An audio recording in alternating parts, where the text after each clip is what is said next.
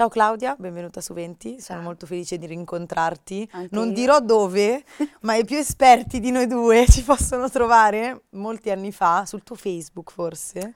Era andato su Facebook o YouTube? Non Sai, mi non mi ricordo, ricordo, però comunque sì, ci siamo già incontrate esatto. pubblicamente, io ero veramente piccola. Niente, come stai? Io molto bene, sono felicissima di rivederti, appunto sono passati un po' di anni, è piacere, sono Piacere. contenta di essere qua, mi piace molto questo format. Grazie mille. Questa chiacchiera vuole partire dall'uscita del tuo nuovo brano Easy, e quindi come prima cosa volevo chiederti se ci racconti un po' di questa canzone. Certamente, Easy nasce in studio, mi ricordo che volevo provare qualcosa di diverso, qualcosa di veramente fresco. Mi piace un po' sperimentare, uscire fuori dai canoni tipici insomma, per cui sono conosciuta. E mi ricordo che il ritornello è venuto in maniera molto naturale, ma proprio in 10 minuti. Le strofe un po' meno, e quindi questo pezzo in realtà l'avevo nel cassetto da quasi un anno. Però finalmente è uscito, quindi quando si esce finalmente ti senti un po' liberata. Sì, Quasi odio sì. tipo utilizzare questa parola in inglese nelle frasi italiane, ma è un periodo easy della tua carriera? È un periodo easy. Allora, devo dire che la mia carriera è sempre stata scandita da tanto lavoro e in realtà nulla viene mai tanto easy, cioè c'è tanto lavoro. Però easy nel senso che sono contenta che finalmente siamo davvero ripartiti, perché dopo un periodo insomma un po' tanto incerto per la musica, i cantanti, cioè finalmente ci siamo, anche se sono cambiate delle cose, però c'è tanto lavoro sicuramente. Sì, sì. Claudia, io non conoscevo la tua storia e quindi ti chiederei di raccontarci, l'ho trovata molto interessante, tu sei cresciuta in giro per il mondo, com'è stato essere appunto anche un po' sballottata, immagino? Bravissima. Allora, mi ha arricchito molto dentro perché chi ha modo di scoprire nuove realtà, nuove culture, conoscere le lingue, nuove mentalità, nuovi modi, cioè altre appunto realtà, fa sì che tu riesci a guardare il mondo connettendo tanti pezzi. Cioè mi ritengo una persona che dove mi metti sto, mi adatto bene.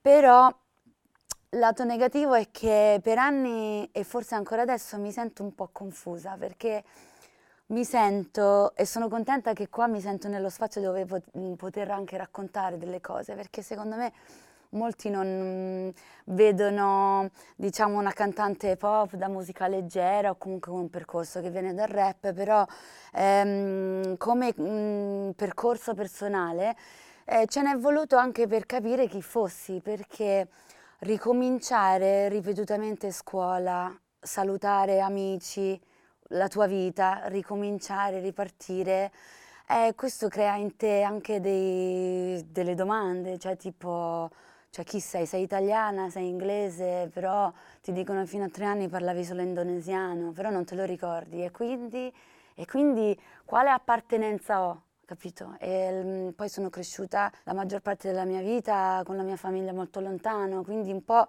le tue radici sono salde, però sono un po' anche un po' confuse, ecco. E quindi questo ripartire sempre fa sì che devo dire che la maggior parte della mia vita mi sono sentita sempre un pesce fuori d'acqua, perché poi è buffo che io, che ne so, dall'Italia mi spostavo in Inghilterra ma mi ero dimenticata oramai tipo l'inglese perché prima ancora dell'Italia ero già stata in Inghilterra, cioè è stato molto avanti e indietro, Ecco, quindi ogni paese tipo non mi ricordavo più la lingua e quindi sei quella scuola che fondamentalmente tranne I don't know oppure hello non sa dire tu sei niente. nata a Singapore e poi sei trasferita, forse perdo i pezzi, Esatto, sono nata a Singapore però la mia famiglia abitava a Giacarta, però vabbè stavamo comunque in Indonesia, da quelle parti.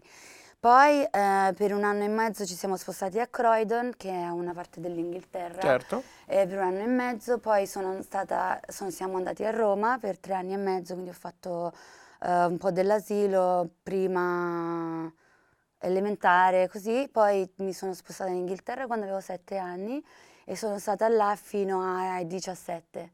Quindi quelli sono gli anni formativi dove tu diventi una persona vera e propria e dove tu ti crei una vita, le tue amicizie quando sei al liceo sono tutto, sono il tuo mondo, sono tutto per te, e quindi sono andata via da là anche in un momento delicato, e sono andata poi in Italia, però non potevo andare a finire la scuola, gli ultimi 2 anni del liceo non li potevo passare in una scuola italiana, perché la mia formazione, cioè proprio a livello scolastico, altre materie, altre cose, dovevo andare in una scuola internazionale.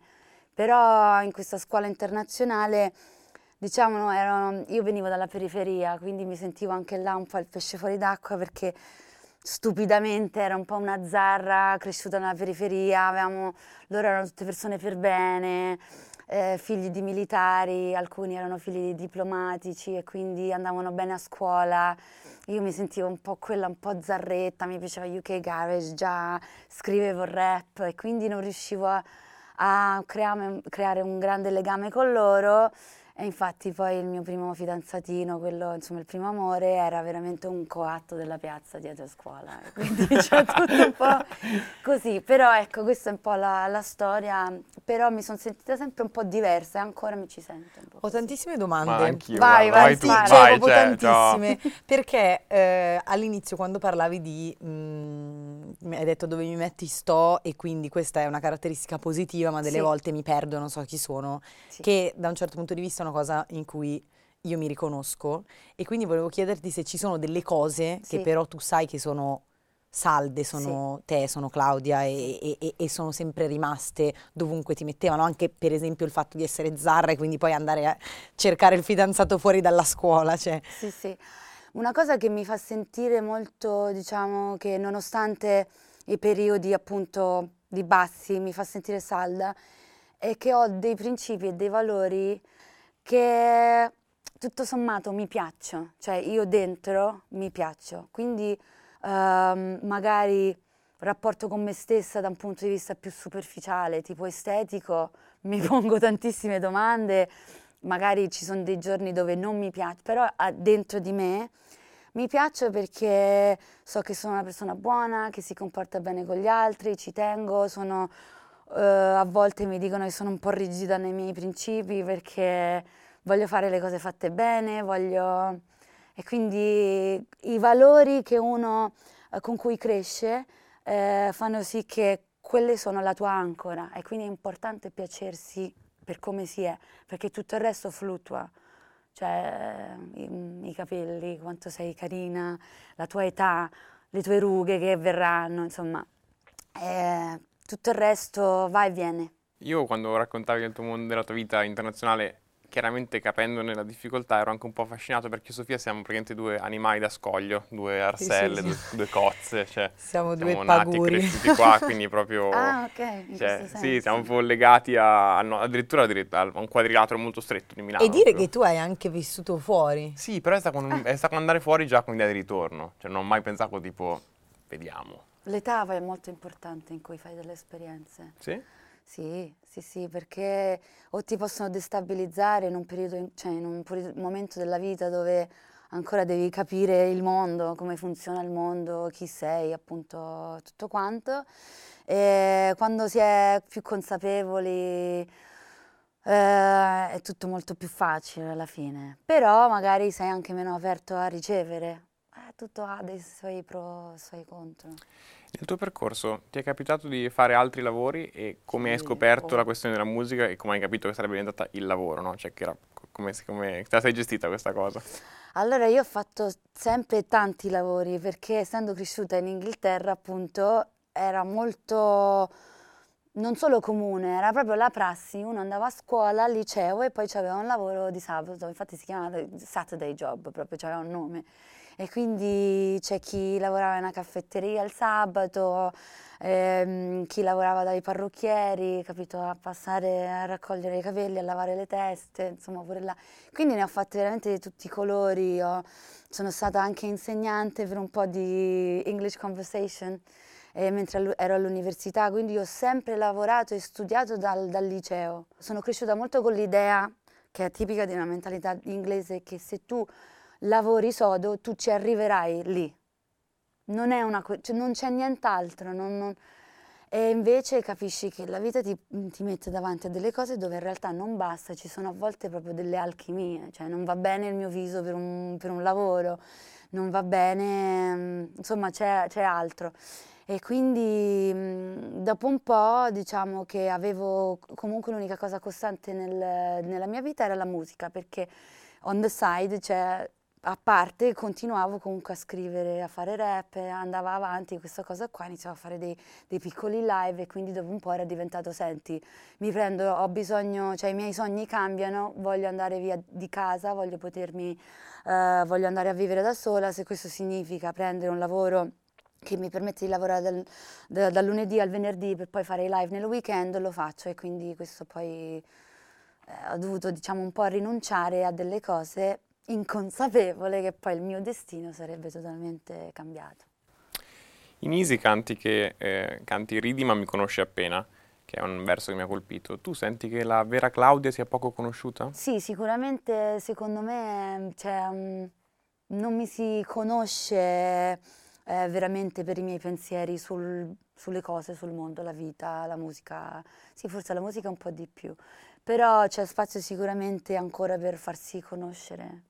Sì, perché penso che c'è molto da poter raccontare, poi in generale non mi sento di essere una persona bidimensionale, No, non mi quindi... sembra anche che ti manchino gli argomenti. Ma qui è una cosa Eh, che ti interessa, perché una cosa che mi chiedo spesso è, tu comunque fai questo mestiere da tanti anni, quindi immagino che hai visto un po' forse, cioè com'è cambiato il mestiere del musicista da sì, quando i social esistono e da sì, quando conta tanto anche chi sei, cioè rispetto a prima che magari contava meno. brava. È vero, E cioè io vedo che è vero. sui social tendi a condividere parti, cioè non tendi a condividere parti particolarmente private di te. Mm-mm. No, è assolutamente vero. Io ci sono da tanto tempo, quindi mi sono vista veramente il cambiamento di... Cioè io ci sono dai tempi di MySpace, capito? Quindi il modo di raccontarsi è totalmente diverso. Cioè una volta, lo diceva pure Will Smith in un'intervista, sai, una volta l'attore doveva avere sempre un'aura di mistero attorno a sé, perché questo era il fascino, comunque il fascino del mondo dell'arte, della creatività, dell'attore, adesso è tutto molto diverso, quindi adattarsi non è facilissimo.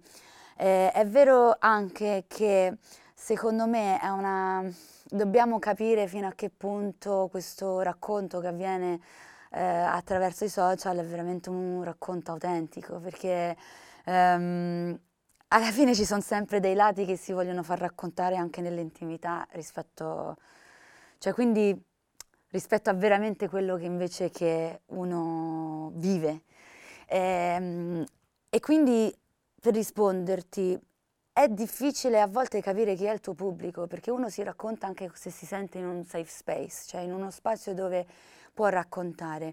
Come dice spesso il mio manager, il contesto è molto importante perché io qua ho trovato finalmente un posto dove poter raccontare i miei pensieri su tante cose perché è così.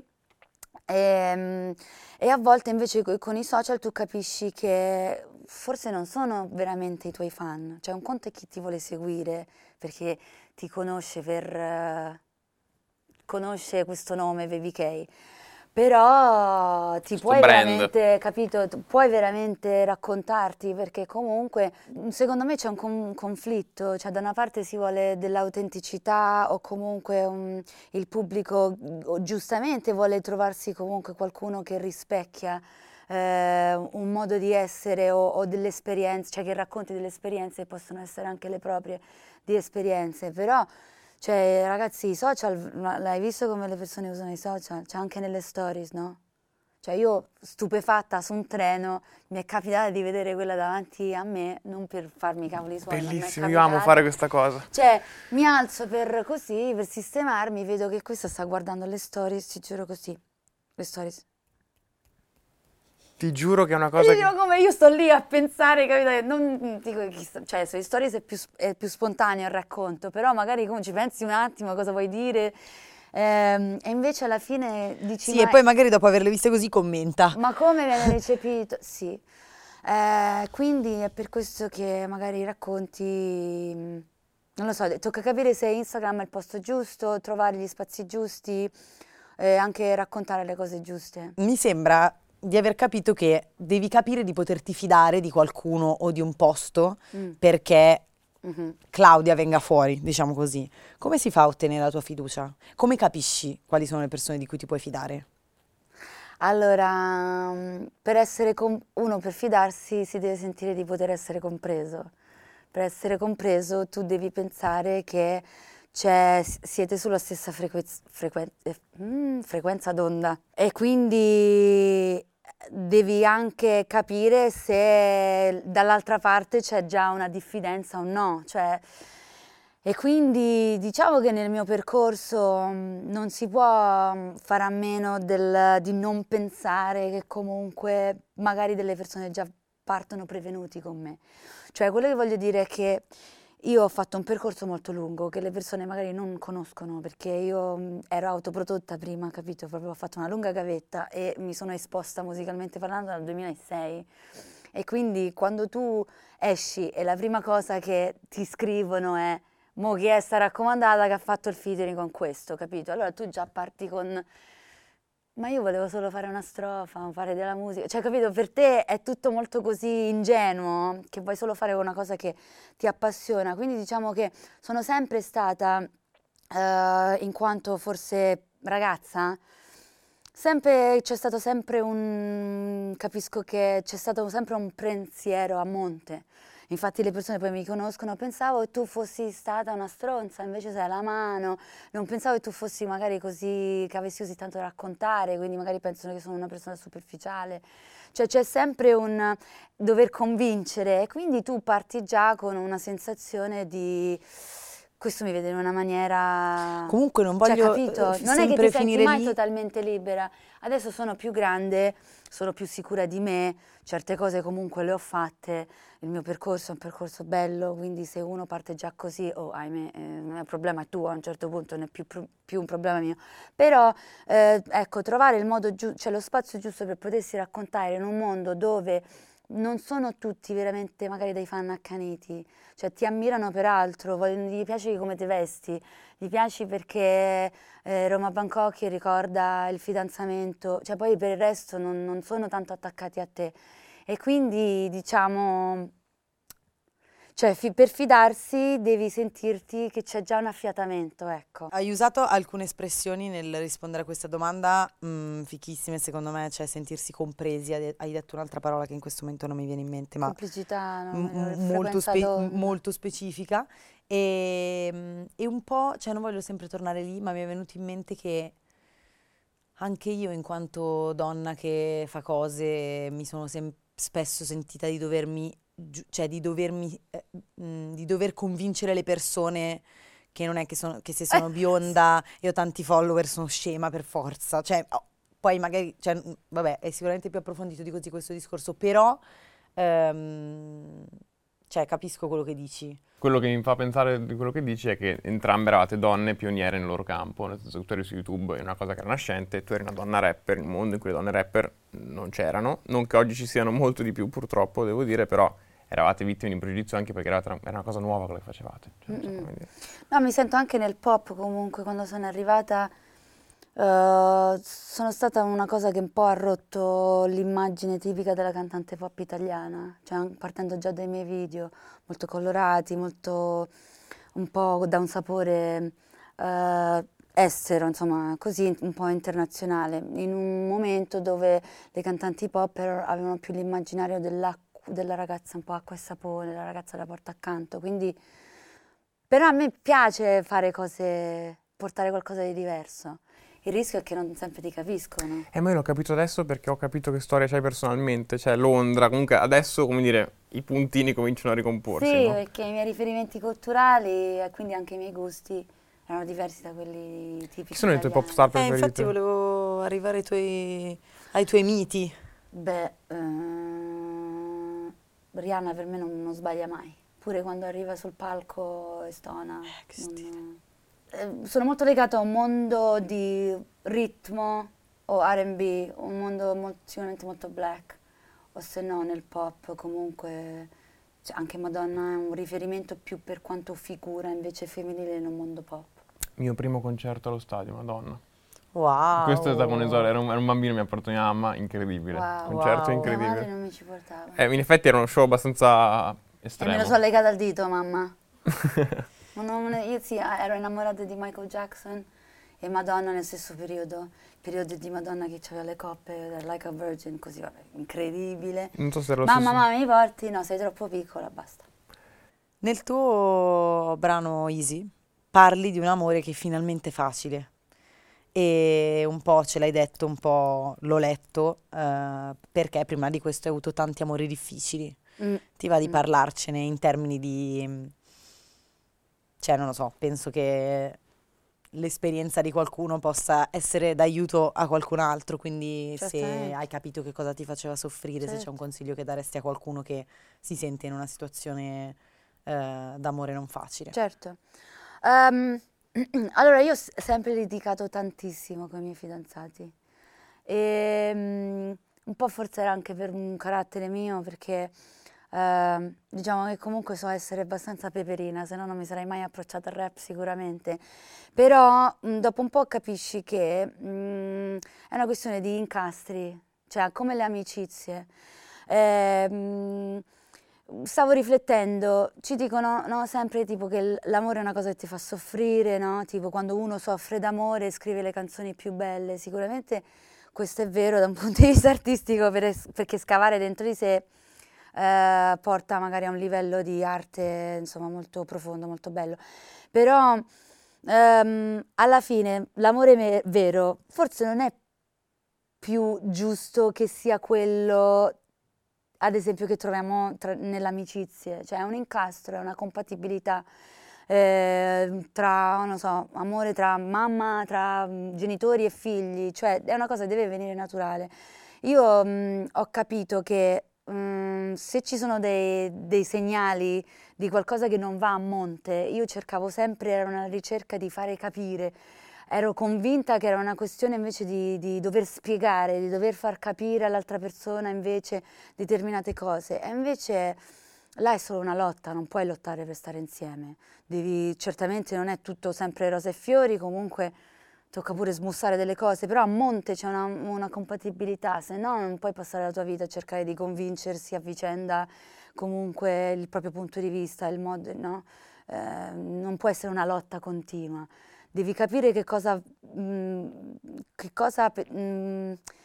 se vale lottare per qualcosa, ma perché c'è a monte qualcosa in comune o con una compatibilità di base.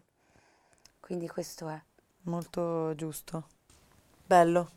Abbiamo anche un regalo, Sì. ce l'hai tu? Vado a prelevarlo sperando di non fare dei disastri. Regalo! Vai, che bello, regalo! Sì, è un Sì. libro,